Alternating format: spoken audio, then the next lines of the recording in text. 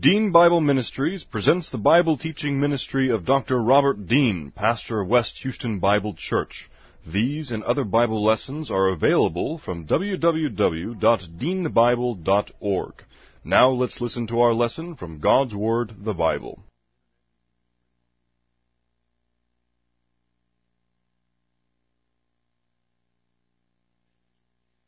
Up here, if you don't have them, you can come up and get them, but I've already made several more modifications and edits since last week, and those are the one that we're looking at tonight is on the outline, the one that has Acts and outline on the front, and that has already gone through another revision that is up on the net, up on the website. So if you go to the lesson for last week under media files, then that should be posted there as the outline.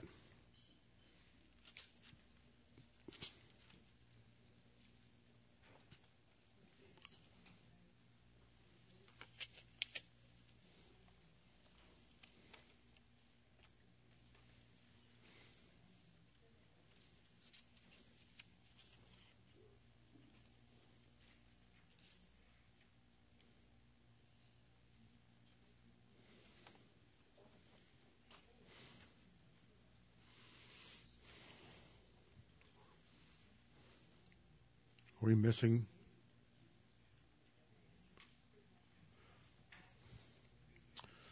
Trust in the Lord with all your heart and lean not on your own understanding. In all your ways acknowledge Him, and He will direct your paths. They that wait upon the Lord shall renew their strength. They shall mount up with wings as eagles. They shall run and not grow weary. They shall walk and not faint. Fear thou not, for I am with thee. Be not dismayed, for I am thy God. I will strengthen thee, yea, I will help thee. Yea, I will uphold thee with the right hand of my righteousness. Be anxious for nothing, but in everything by prayer and supplication with thanksgiving, let your requests be made known unto God, and the peace of God, which surpasses all comprehension, shall defend your hearts and minds in Christ Jesus. Thou wilt keep him in perfect peace, whose mind is stayed on thee, because he trusteth in thee. For the grass withers and the flower fades, but the word of our God shall stand forever. Before we get started, let's make sure we are spiritually prepared to study the Word, and then I will open in prayer. Let's pray.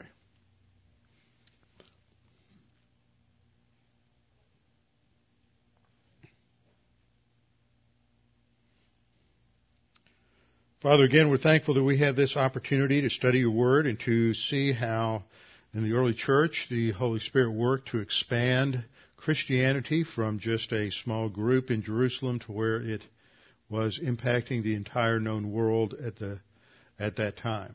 Father, we pray that as we continue our overview of the book of Acts, that this will help us to be able to just put all these details together and have a good understanding of the structure of this book before we begin its study, that we may be able to read it with understanding and knowledge, and that God the Holy Spirit can use this profitably in our spiritual growth. We pray this in Christ's name. Amen.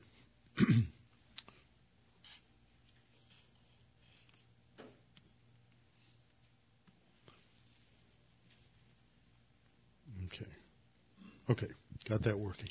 All right, last time we started in Acts, and we started by just doing a little background information, a little geography lesson with the maps, and we're going to do a little more with that tonight, because geography is important not just for understanding the land of Israel and the locations of Judea, Samaria, and Galilee, but as we go through the book of Acts and the expansion of Christianity out from Jerusalem, we eventually go to Antioch of Syria, then to Antioch in Pisidia, which is one of the territories in what is now modern Turkey, and on to the province of Asia, which was in the western part of Turkey. And so now we often talk of that as Asia Minor, but Asia was just the westernmost province along the Adriatic Sea up to Constantinople, or at that time it was up to Byzantium, and then across to Greece, and understanding where Thrace, Macedonia, Achaia, those areas in Greece, and then on to Rome. So a lot of geography. So we will look at these areas as we continue our study, but at least this way you'll get a little introduction to these locations. I pointed out last time that the main verse in Acts for understanding the structure is in Acts chapter 1, verse 8. The Lord Jesus Christ, as He is talking to the apostles and giving them final instructions before He departs at the ascension, tells them in verse 8, "But you shall receive power when the Holy Spirit has come upon you, and you shall be my witnesses, and you shall be witnesses to me in Jerusalem and in Judea and Samaria, and then to the uttermost part, or to the end of the earth." This becomes the structure for the book as you move out from Jerusalem in the first initial chapters and then expand outward. Now, I've revised the outline. So there's a revision up there as I was going through it, reading through Acts again for the umpteenth time this last week, thinking through various structural issues. I decided that I had foreshortened the second section. I had started it at 6:8 and had taken it, I think, through 9, which is the salvation of Paul. But the expansion outside of Judea and Samaria really doesn't occur until Paul begins his first missionary journey, which is in 13:1, which is, I believe, the way this chart started off. I started it in terms of the outline. We'll go through that in a minute. But the middle section goes from 6:8, which is the beginning of the emphasis on Stephen, and it is Stephen and his sermon or his message there in the latter part of chapter 6 that is that's really the immediate cause of the persecution that develops in Jerusalem, which pushes the early Christians out of Jerusalem. Jesus told them that they were to take the gospel to Judea and Samaria, but like most of us, they wanted to stay in their comfort zone, and they didn't really want to leave home. So then, because they didn't leave home, persecution arose, forcing them to move out, forcing them to go into Judea and Samaria and taking the gospel. So I include that section with Stephen in the middle part because that's the immediate cause of the expansion. And then there's an emphasis in chapter 10. Peter is taking the gospel to Cornelius, who's in Caesarea, and then later we have the episode with Philip. So all of that's still taking place within Judea and Samaria. And then when chapter 13 begins with Paul taking the gospel. So it just involved moving a few things around. But this is a basic structure. If you can just think in terms of these three areas, Jerusalem, Judea and Samaria, and then the uttermost part of the earth, you can work your way through the book of Acts. In the first part, the focus is on Jerusalem and the immediate expansion and enlargement of the church. And we see as I pointed out last time, there's a tremendous response to the proclamation of the gospel. Immediately on the day of Pentecost, there were 3,000 who responded to the gospel, minimal, and there were many more. And as the church began to grow in the last 10 verses or so, or 8 verses of Acts 2, there is a emphasis on how the church continued to expand and continued to grow. And at the end of the chapter in verse 47, the Lord added to the church daily those who were being saved. Then there's another event that occurs sometime later. We're not told how close it was in proximity, maybe a month, maybe 2 months later, with Peter and John going up to the temple to pray, healing the lame man. And then once again, Peter gives another message at the temple, and there's another large number of people saved. At that point, we're told that 4,000 men were saved. We don't know how many others were saved along with them. So we see this, or 5,000 men were saved, and we see this expansion. So now we've got 3,000 and now 5,000 men, which could be as many as 10, 12, 15,000 people total. And in between, large numbers had trusted in the gospel. So within the 3 or 4 months following the day of Pentecost, which would have come in probably late May of that year, from that time until through the summer months, 4 or 5 months, you could have had as many as 20, 25,000 people at Jerusalem come to understand the gospel. And not all of them lived there. Many of them had come from other parts of the empire to come back to Jerusalem for those major feast days that, especially the day of Pentecost was when you had Passover, Pentecost, and later the Day of Atonement in the fall. So as all those huge numbers came in, many of those, or a certain number of them at least, we can assume were probably believers in an Old Testament sense prior to the coming of the Messiah. And so some of them are just making a transition from being saved in terms of an Old Testament sense to accepting Jesus as Messiah, but there were many of them who were coming to salvation initially for the first time. And so last time I basically covered just this first section. Now these are the three major points in the outline. I've changed the versification on the second point. So the first point, God, through the Holy Spirit, authenticates, empowers, and directs the apostles' witness in Jerusalem. That's 1:1 through 6:7. In 6:1 through 7, we have the appointment of these first men who are to assist the apostles in the administration of the details of the ministry, specifically in terms of making sure that no one is being overlooked in the administration of food and the distribution of food and finances to help those, primarily the widows of the Hellenists. Those were those Jews who lived in the diaspora who were did not live locally. They had come from outside of Judea. That pretty much brings us up to where I was last time. Now the second division, God expands the witness of the church into Judea and Samaria.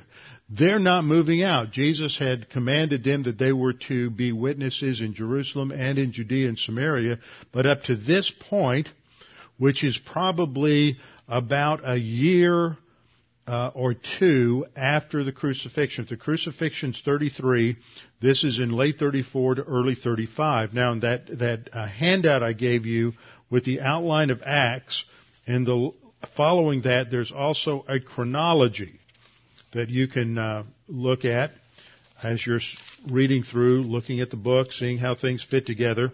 As I pointed out last time, that's a chronology based on the work that Dr. Honer did at Dallas Seminary, and it gets pretty detailed in some areas. But this is about a year to 2 years after the resurrection. So this would be by the time of the situation with Stephen. This would be in April of 35. So this is 2 years after the crucifixion. They haven't moved out. So God is going to utilize this to bring about a persecution of the church, and as that happens, they're forced to spread out. Now, Stephen is accused wrongly of blasphemy.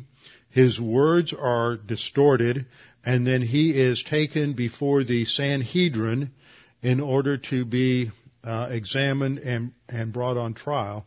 So the high priest begins to interrogate him and gives him an opportunity to defend himself, in which case he gives an extended message. This is usually referred to as Stephen's sermon. It's an extended message where he goes back to the beginning of God's call to Abraham, and he traces through the response that the Israelites have given to God's grace initiatives down through the Old Testament, pointing out numerous times that they resisted whatever the Holy Spirit was doing. And they resisted God, and God brought discipline into the life of the nation. He brings this to its conclusion by verse 51 and accuses them of being stiff-necked and uncircumcised, that directly addressing the religious leaders in Jerusalem. Now, this took a tremendous amount of courage, and when he does that, they become so angry. Verse 54 says they were cut to the heart, which is an idiom for the fact that they are coming under conviction, and they respond negatively to that. Now, in Acts chapter 2, at Peter's initial sermon on the day of Pentecost, he uses the same idiom, and people were cut to the heart, but then they responded positively. So that phrase, cut to the heart, simply means that they come to a conviction of the truth, but here they reject it, and they become so angry that they violate the law that's set forth in the Mishnah. They violate the law as set forth by the Jewish authorities, not Roman law, but Jewish law, and they pick up stones to stone him. And he says in verse 56, "Look, I see the heavens opened, and the Son of Man standing at the right hand of God, and they cry out with a loud voice, stop their ears, and run at him, cast him out of the city, and stone him." So they just have an emotional reaction, violate the law, and he is the first martyr in the church. Then there's an interesting note in the verse 1 of chapter 8. Always remember these verse numbers and chapters weren't there to begin with. And we're told that now Saul was consenting to his death. And that's just an aside, just one sentence. It's like a parenthesis. After this whole description of this mob action where they've stoned Stephen to death, the writer says, now Saul was standing there watching all of this and consented to it. This, of course, is Saul of Tarsus, who will be known later as the Apostle Paul. So he had two names. Saul, or Saulos, was his Hebrew name, and Paulos was his Latin name. So he became known later by his Latin name Paul rather than his Hebrew name Saul, but this is Saul of Tarsus, or the Apostle Paul. Now what happens then is that we're told in the second part of that verse, at that time a great persecution arose against the church which was at Jerusalem, and they were all scattered throughout the regions of Judea and Samaria, except the apostles. Notice they were all scattered, so they all get split up, except the apostles who stay in Jerusalem, and this becomes the center of apostolic action and apostolic authority in the early church. Now, Saul, we're told, in verse 3, becomes extremely self-righteous in his arrogance and hostility towards Christianity. And we're told in verse 3 that he made havoc of the church, entering every house and dragging off men and women, committing them to prison.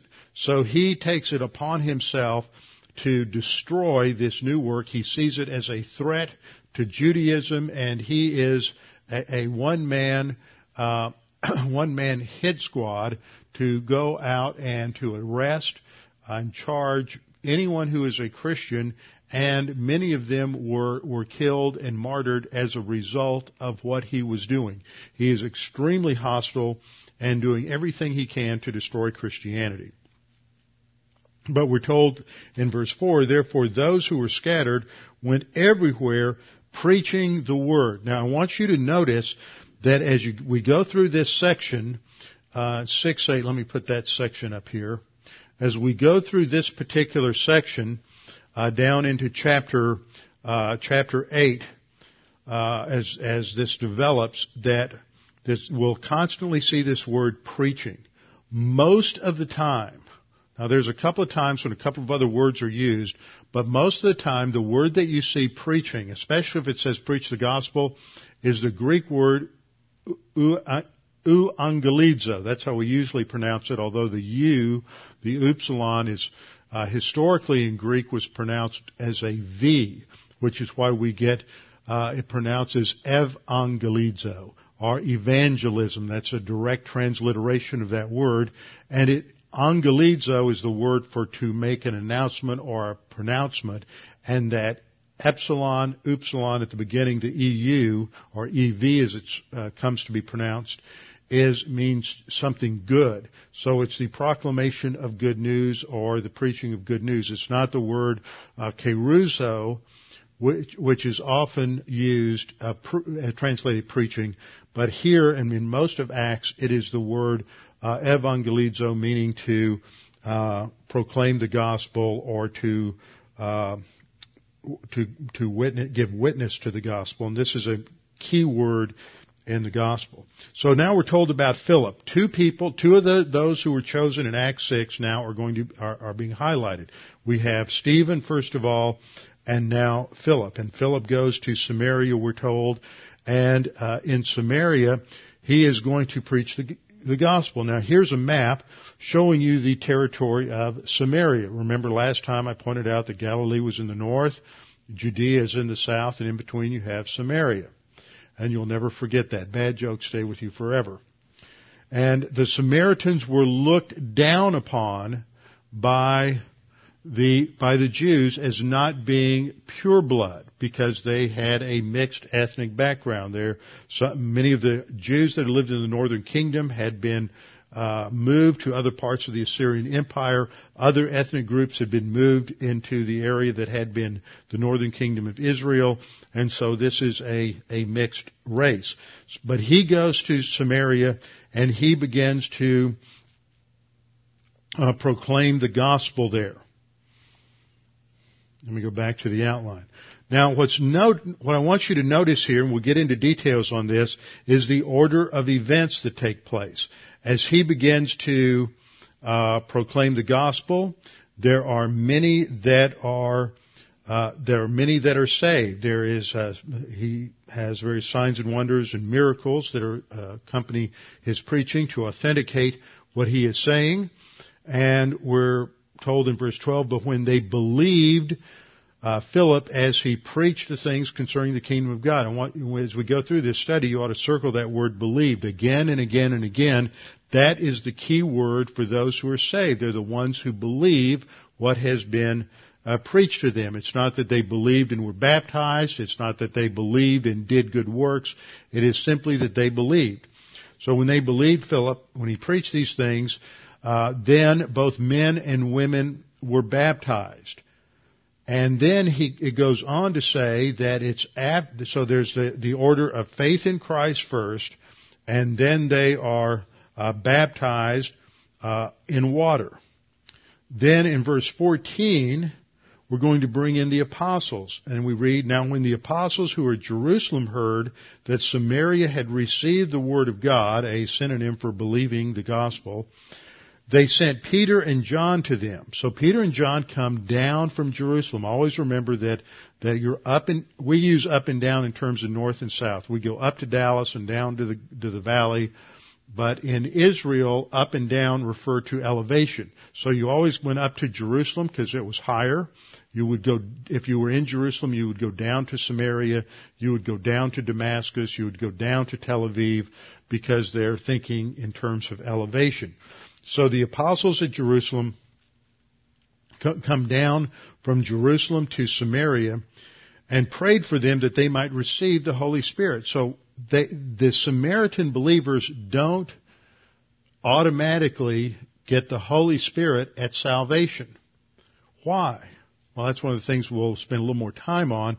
It's because you have these different ethnic groups. You have Jews, you have the Samaritans, and you have the Gentiles. And if they had been saved and had a separate, a completely autonomous Pentecost, as it were, arrival of the Holy Spirit, it might have led to a fragmentation in the church. Well, we've got the Jewish church here in Judea, we've got the Samaritan group over there, and we have the Gentiles over there. But they don't receive the Holy Spirit except at the hands of Peter and John, which shows that they are now unified with the leadership in Jerusalem. They're not a distinct group. They are now one with the church in Jerusalem. So they believe the gospel, then there's water baptism, and then there is the baptism by the Holy Spirit that comes when Peter and John lay hands on them. But what doesn't happen here? What doesn't happen here is there's no speaking in languages. Now that will occur when we get into chapter 10 with Cornelius, and there wasn't a need for the evidence of speaking in languages to take place here. So we have the expansion of the gospel there, and then when that was done, they continue to take the gospel throughout the many villages of the Samaritans. But God's not through with Philip yet. In verse 26, we see the next instance. Now an angel of the Lord spoke to Philip and said, "Arise and go to the south along the road which goes down from Jerusalem to Gaza." So this is going to take place. And let me see here. I have another map that explains this, shows this a little better. And this would be here. Okay, in this map, here's Jerusalem here. And then here is Samaria up here in the area of northern Samaria, just below the Galilee, which is where the episode just took place. And then Philip is going to be transported miraculously by the Holy Spirit down to the southern part, down here in the Negev, down near Gaza, where he is going to meet this Ethiopian who is high in the administration of the Queen of Ethiopia. He is the treasurer for the Ethiopians, and he's riding along in his chariot, and the Holy Spirit tells Philip to go up to him and see what he's reading. And he is reading in Isaiah chapter 53, verses 7 and 8, and he doesn't understand what its significance is. And so Philip then explains it to him that Isaiah 53 relates to the Messiah and the death of the Messiah for sin, and explains that this applies to Jesus and that Jesus is the Son of God. And then Philip says in verse 37, if you believe this, do you believe this? And the Ethiopian eunuch responds, I believe Jesus Christ is the Son of God. And at that point you have belief, and then he is going to be baptized in water. Nothing else happens in terms of the baptism with the Holy Spirit. And the Ethiopian is just going to go on, and he's going to go back to Ethiopia, and what's he going to do? He's going to start spreading the gospel. So you have, he's just one of many other people who aren't mentioned who were saved, and then they're going to go back to their hometowns and areas, taking the gospel with them. So then we have, Philip then is caught away in verse 39. That's the same word we have for the rapture used in 1 Thess chapter 4, by the way.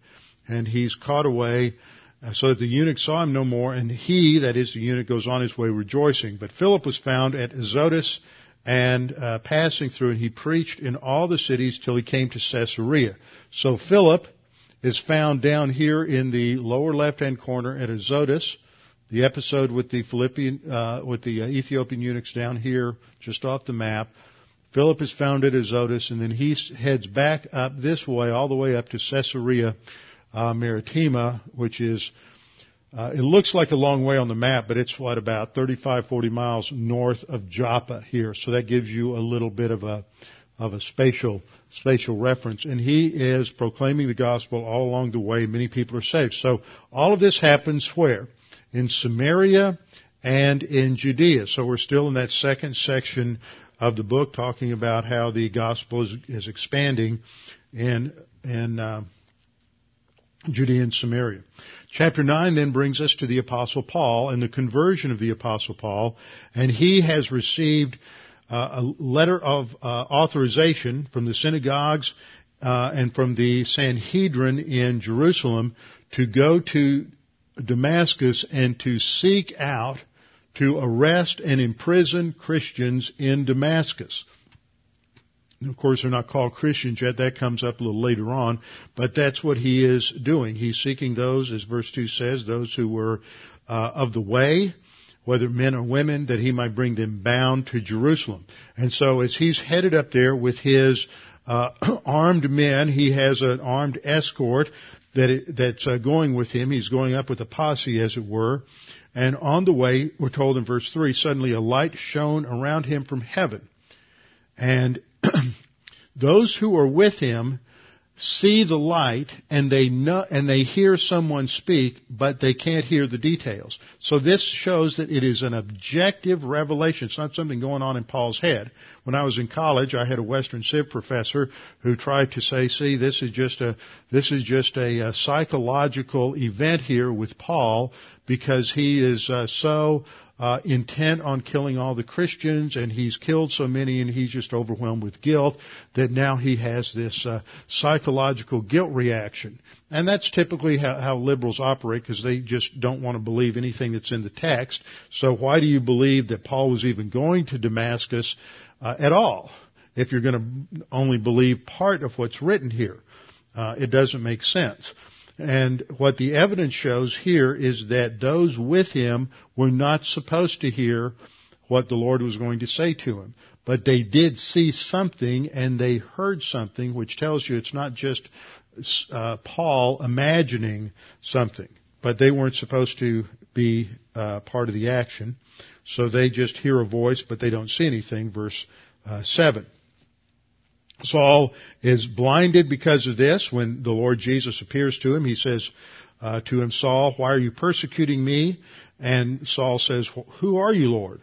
And then the Lord says, I'm Jesus, whom you are persecuting. It's hard for you to kick against the goads. Now, you'll get a lot of lordship salvation. I can't resist this. A lot of lordship salvation people say, see, Saul calls him Lord right away, so he's recognizing his authority. But the word L-O-R-D is often used in Greek, kurios, as we would say sir.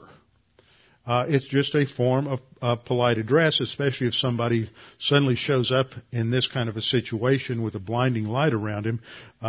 He's a little more polite.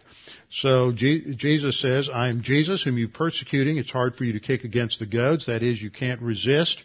The conscience constantly hearing testimony again and again and again from Christians. And so Saul is blinded because of the light, and he's told that he would go to Damascus.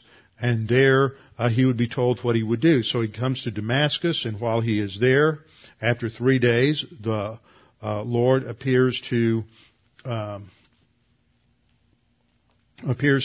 Ananias and directs him to go to where Paul is located on a street called Straight, and inquire for the house of one called Judas for Saul of Tarsus, and there he would heal him and restore his sight. And Ananias is saying, I mean, this is like somebody like Himmler, who was the head of the SS in Nazi Germany, suddenly having a complete conversion and transformation, and now he's been persecuting you and seeking your death, and now you're going to go heal him. Ananias is just appalled at this idea that he's being asked to go heal Saul, because he is the sworn enemy of all Christians. And that has a lot of implications in terms of how we ought to treat and love our enemies. So Ananias follows orders, goes to Saul, restores his sight, and in verse 17 we read that he says, Brother Saul, the Lord Jesus, who appeared to you on the road as you came, has sent me that you may receive your sight and be filled with the Holy Spirit. Now, we see this phrase again and again in Acts, and I told you last time, it's not the same filling as Ephesians 5:18. It's a different word. It is pimplemi, not plerao, and it uses a genitive clause. You're full of the Spirit, not filled by means of the Spirit. So this has to do with a special kind of endowment that's more related to the Old Testament endowment than New Testament filling of the Spirit for the spiritual life. So he recovers his sight, and he is baptized, and then he spends almost 2 years in Damascus. And during that time, he is debating the Jews. It says at the end of verse 22, he's proving that Jesus is the Christ. A word there meaning he's presenting logical, rational, historical arguments and evidence to show that Jesus is the Messiah. And then he angers the Jews so much they start to plot a way to kill him. The Christians have to hide him and secretly get him out of town, and so they lower him over the walls by a basket at night. And this all takes place between 35 and 37 A.D. And so he escapes from Damascus and goes to Jerusalem. But people there are afraid of him because they just remember his reputation and they haven't come to understand who he is. But Barnabas is there. Barnabas is a key player. He's one of these people who's always putting people together and resolving conflicts. He's later called the son of encouragement. That was his area of spiritual gift. And so the apostle Barnabas brings Paul to the apostles and gives evidence that Paul has become a believer, and so then they relax and they're not as upset with him. This is Paul's first of 5 visits that we know of in Acts to Jerusalem. And so he's in Jerusalem. Verse 29 says he spoke boldly in the name of the Lord Jesus and disputed against the Hellenists, but they attempted to kill him. So he's kind of gets the pot boiling, and he's his personality that's always out there, preaching the gospel, arguing with the opposition. And I think it's very interesting that it says after he's done this in verse 29, that when the brethren found out, they brought him down to Caesarea, which is the harbor on the coast, and they sent him back home to Tarsus. You need to calm down a little bit, Paul. You're causing too much trouble. And the next verse says, in verse 31, then the churches throughout all Judea, Galilee, and Samaria had peace and were edified. I bet most of you never noticed that verse before. They got Paul out of there and everything calmed down and relaxed and things began to get back a little bit to normal. Then the emphasis shifts in verse 32 to Peter. And we're told about Peter, a couple of miracles performed by Peter, where he heals the paralyzed Aeneas in verse 33, and then he restores Dorcas, who's also known as Tabitha. She dies, and he raises her from the dead in verses 36 down to 43, and he's in Caesarea by the sea, which is up here at the top left of the map there, right on the coastline. Very beautiful city. We'll see pictures of it. Was a gorgeous area and was the seat of Roman power.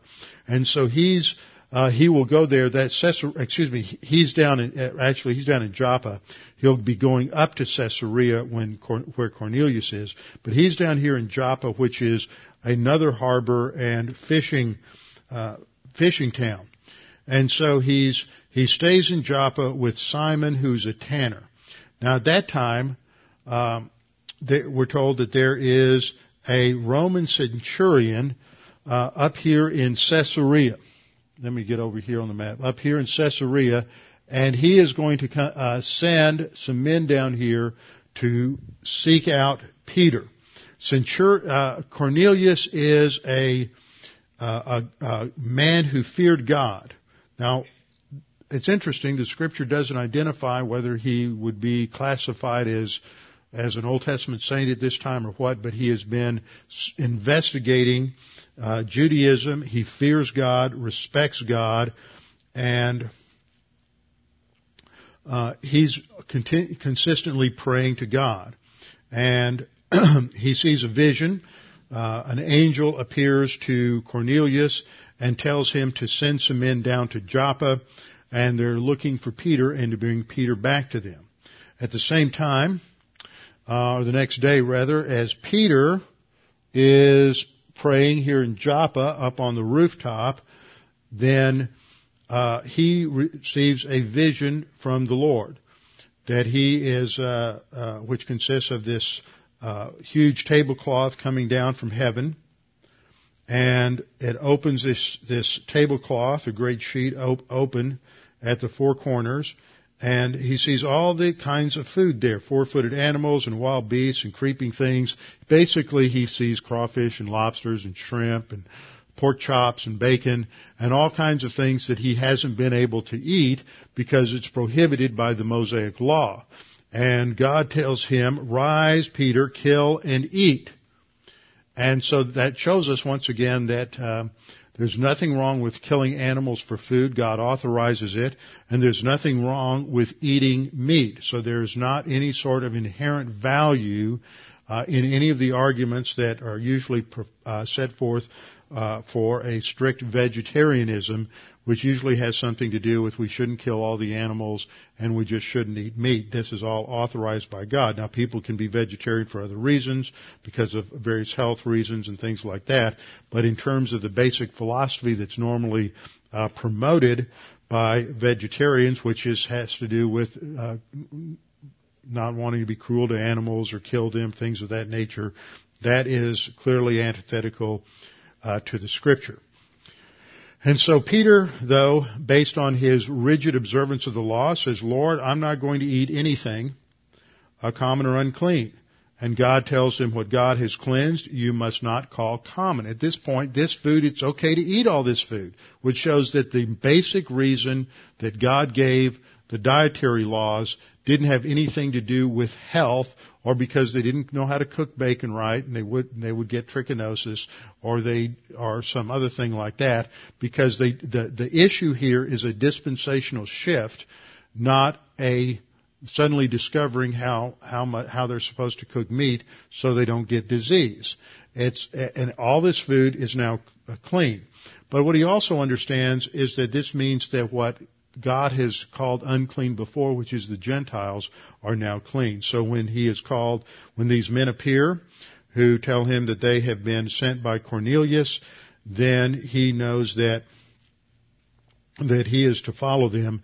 And he follows them, goes back, meets with Cornelius, witness to him, and they trust in Christ and believe in him. And so when we read the events of that down in verse 43, we read, to him all the prophets witness that through his name whoever believes in him will receive remission of sin. And while Peter was still speaking these words, the Holy Spirit fell upon all those who heard the word. So he preaches the gospel, then the Holy Spirit falls on them, and those who were of the circumcision who believed were astonished. That is already the Judaizers who were emphasizing and the Jews who were circumcised were astonished, as many as came with Peter, because the gift of the Holy Spirit has been poured out on Gentiles.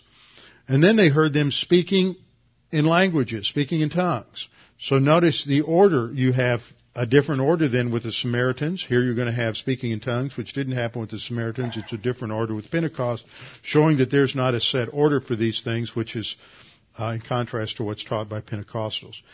Then in chapter 11, Peter goes back to Jerusalem and has to defend his actions, reiterates what he saw in the vision and how God was working in the situation, and that God is bringing the Gentiles in as part of the church. So Peter is there the day of Pentecost, Peter is there at the Samaritan Pentecost, and now Peter is there for the Gentile Pentecost with Cornelius, showing that all of these groups are now one in the body of Christ.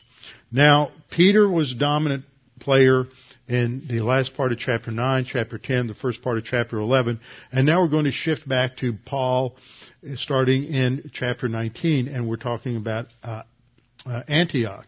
And in Antioch we're told that as the church there in Antioch is being established and growing, that Barnabas, who's been working with the church in Antioch, realizes that they need some help, and he thinks back to Saul, and it's been about 4 years or so since Paul went back to Tarsus, and so he retrieves him and brings him to Antioch to help with the ministry there. And this is in the spring of 43. And then by verse 27, we shift forward a year to the spring of 44. And this is a time when there has been a famine in Jerusalem, an economic downturn. And things are also showing some hostility and persecution. This is the same time period when James, the brother of John, is going to be martyred by Herod Antipas. This is in chapter 12, verse 2. And then, so this persecution is continuing. And then we shift back to Peter, starting in 12:5. So we see sort of Paul, Peter, and then we'll shift back to Paul. But this is the last we'll see of Peter here Peter is arrested, put in jail, and then everybody in the church is praying for him. An angel comes and releases him. He goes to the house of Mary, the mother of John Mark, and knocks on the door. Rhonda comes to the door to see who it is. She recognizes Peter's voice and gets so excited she doesn't let him in. She runs back and says, "Peter's out there." And they said, "No, you've just seen a ghost. Let's keep praying." They don't really believe God answered the prayer, and so finally they let him in, and then we see the church continues to grow and be protected by God. And Peter goes to Caesarea and stays there, so he's sort of out of the limelight for a while. And this is about the time that Herod has a serious bout with some worms, and he dies in a rather interesting circumstances, just as the people are crying out that he has the voice of a god and not the voice of a man. And so God punishes him. There's some other interesting things going on in the background of Herod there. Apparently he had messianic aspirations, and so this is divine discipline as God takes him out so that he doesn't get in the way. And so we're told in verse 25 of that chapter, Paul and Barnabas returned from Jerusalem back to Antioch, and they took John Mark with them. And now when they get back in chapter 13, they get back to Antioch. Then this is about 47 or so AD, and starting in April of approximately 48, they're going to be sent out, commissioned by the church at Antioch to go out to take the gospel to the Gentiles. And at this point, Paul is going to go on 3 missionary trips and a 4th journey. Okay, so you can just remember it this way. He's got 3 missionary trips and a 4th journey. After the first missionary trip, he's going to write how many books? 1 book, Galatians. After the second missionary journey, he's going to write 2 books, 1st and 2nd Thessalonians. After the third missionary trip, he's going to write how many books? 3. See, it's really easy. God did it that way so we could remember it. The Bible for Dummies. After the third missionary trip, he's going to write 1st and 2nd Corinthians and Romans. Then there's going to be the 4th trip, which isn't a missionary trip per se. It's usually not classified that way.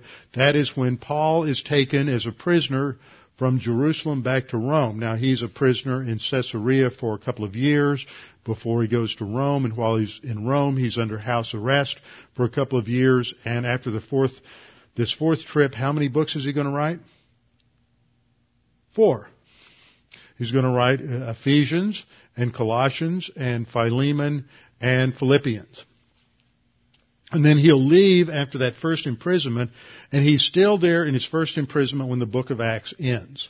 And he will leave after that first imprisonment, and he will go back to Greece. He'll go back to Macedonia in the north. He goes back over to Ephesus, and then we believe he went to Spain, which he had stated was in one of the epistles as his intent. We believe that he went to Spain, and possibly he went as far as the British Isles, went as far as England. So there's some tradition to support that, but nothing in Scripture to support that. At which time he comes back to Rome.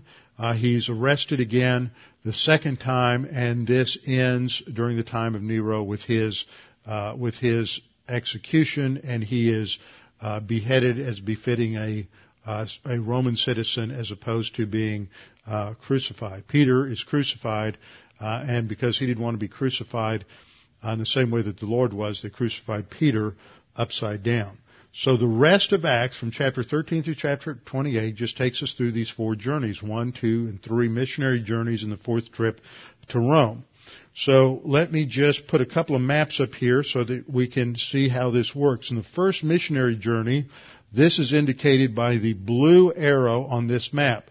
They're going to go from Antioch, and they're going to set sail to the island of Cyprus, where they're going to have a positive response, but then they're going to have opposition from the Jewish community. It was always Paul's procedure to take the gospel first to the Jews and then to the Gentiles.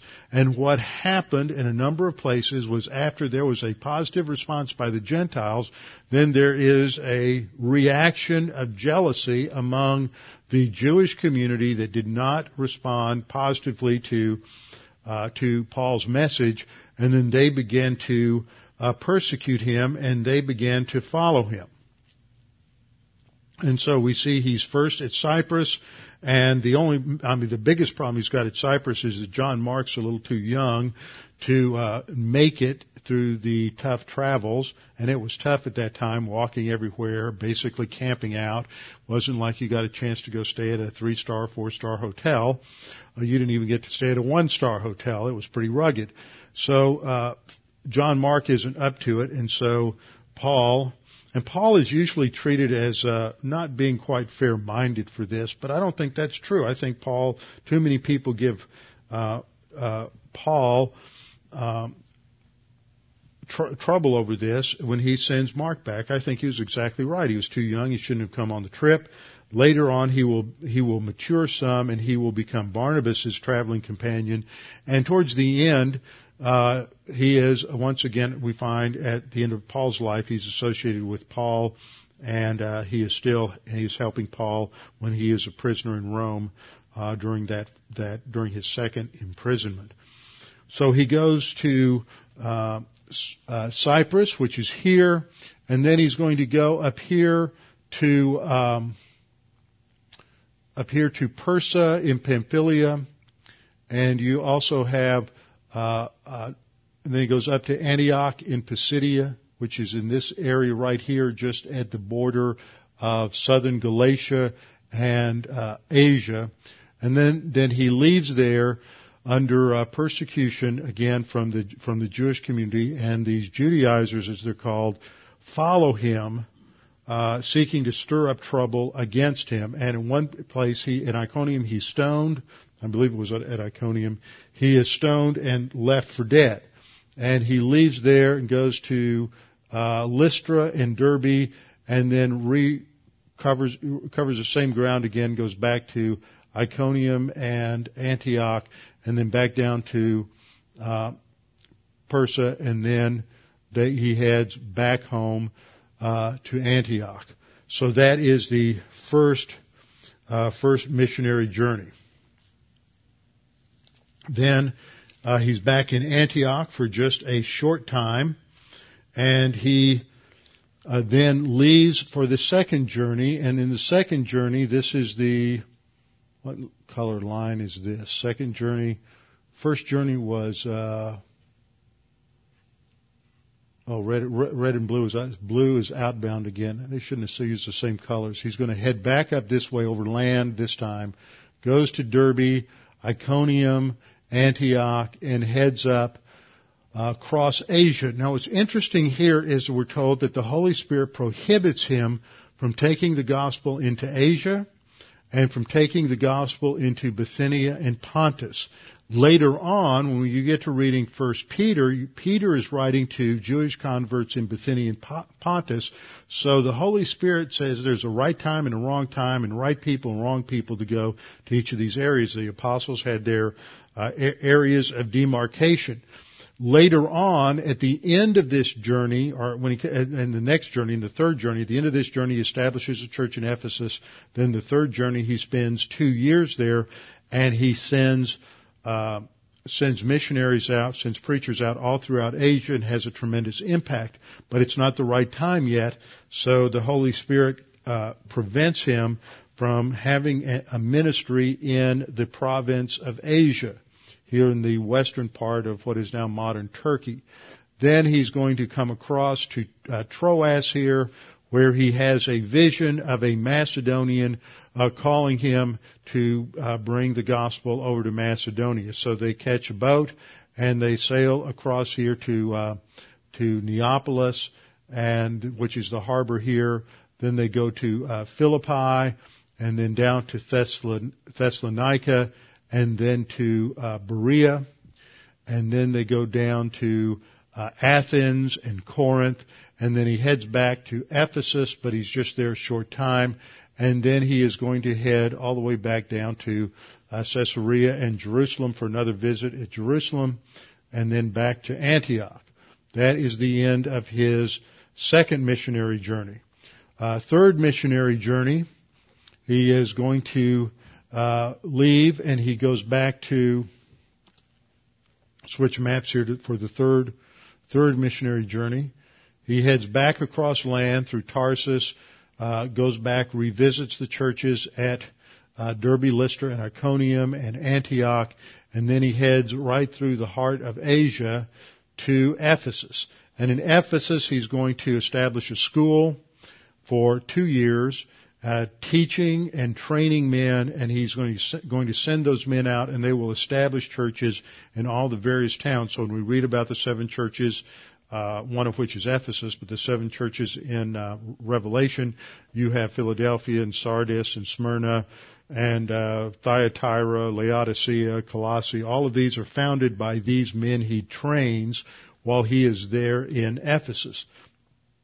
Then he's going to head out again, go to Greece. He goes first to Macedonia, down into Achaia, revisiting areas he's been before, does not go back to Athens, goes to Corinth, then retraces his steps back through Berea, Thessalonica, Philippi, back to Troas, across the straits here to Troas, and then back down to Ephesus again, where he visits there with them for a short time, and then he's going to head back to Jerusalem. This is when there's various warnings that he is going to come under persecution, be arrested when he goes back to Jerusalem. There's 2 different views. Some people believe that God is warning him of what will happen, but he is totally within his rights to be headed back to Jerusalem. Others believe that he was wrong and he should have gone on to Rome. We'll look at all of those issues when we get there. He goes to Tyre and then down to Caesarea and on to Jerusalem, where he takes a vow, goes to the temple, and there's a huge riot that occurs. He's arrested and taken back to Caesarea, and he is under imprisonment for a couple of years. Finally, at the trial, he appeals to Rome because he's a Roman citizen. He says, I have a right to be heard before Caesar. And so he is put on a ship and he travels, and this traces the route of the ship. It goes to Rhodes and various islands that are all marked along the way. And then when they get over here off of Malta in this area, the ship is shipwrecked. He spends some time, gets washed up on the shore there at Malta, and eventually they're rescued, goes up through past Sicily and eventually on up to Rome, where he's under house arrest for approximately 2 years. So when we come to the end of the book of Acts, we find that Paul is in house arrest in his first imprisonment in Rome, and it is the spring of 62. So it's 8 years before Jerusalem will fall, and by 62 it's been 29 years since the crucifixion. So it's been about 3 years, and by this time, the gospel within those 30 years has been taken throughout pretty much the known world of the Roman Empire, as we know from Acts. But what we know from tradition and from other sources is actually the gospel went many, many other places.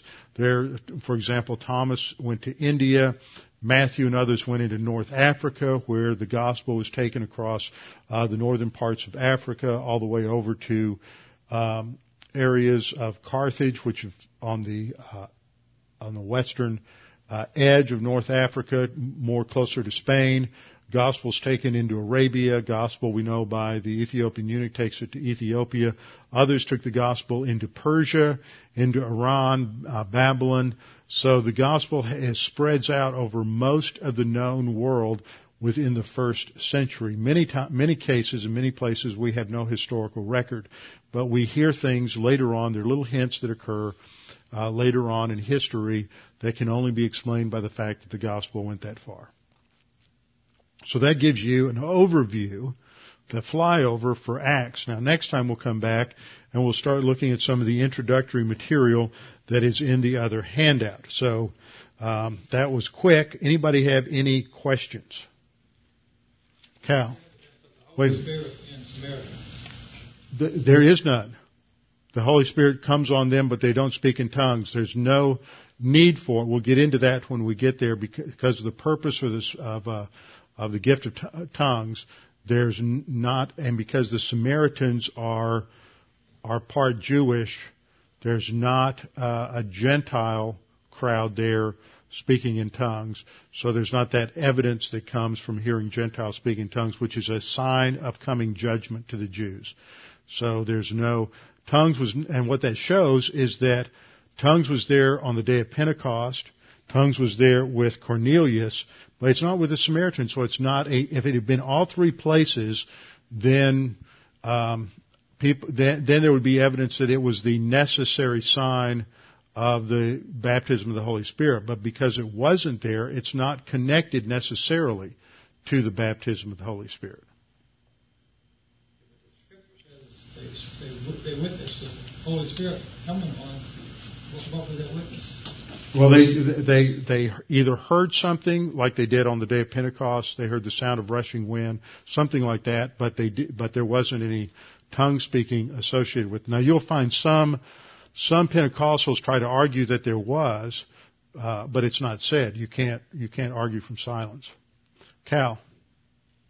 Paul went to the Jews first, but when the Colonel Fruchtenbaum was here, he said we should go to the Jews first.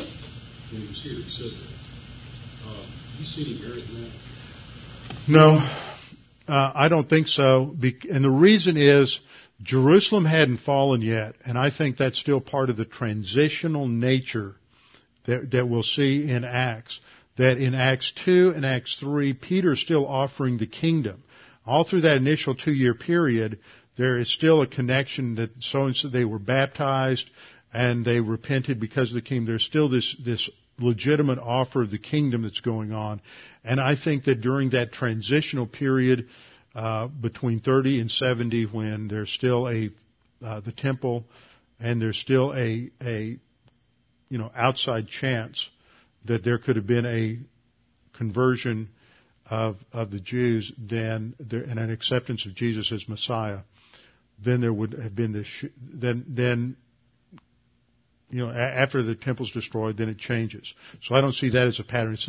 You have to be very careful in Acts because this is recording what happened. It's not telling us this is the way it should happen. It's descriptive. It's not prescriptive. It's telling us what happened, and it's not saying that these are to be normal patterns for the church. So I'm real hesitant to look at something that happens in Acts and to say that's the way we should do it. Okay, any other questions? All right, let's close in prayer. Father, thank you for this opportunity to study these things this evening and to see how the Holy Spirit worked in the early centuries to expand the church, and He is still doing that today. He is still working in and through believers in the proclamation of the gospel and bringing people to salvation on a day-to-day basis. And we can be a part of that as we also follow in their footsteps as witnesses for the truth of the gospel. Pray that as we continue this study in Acts, that it will challenge us with our understanding of who you are and what God the Holy Spirit is doing in our lives, that we may continue to grow and mature in our own spiritual life. We pray this in Christ's name. Amen.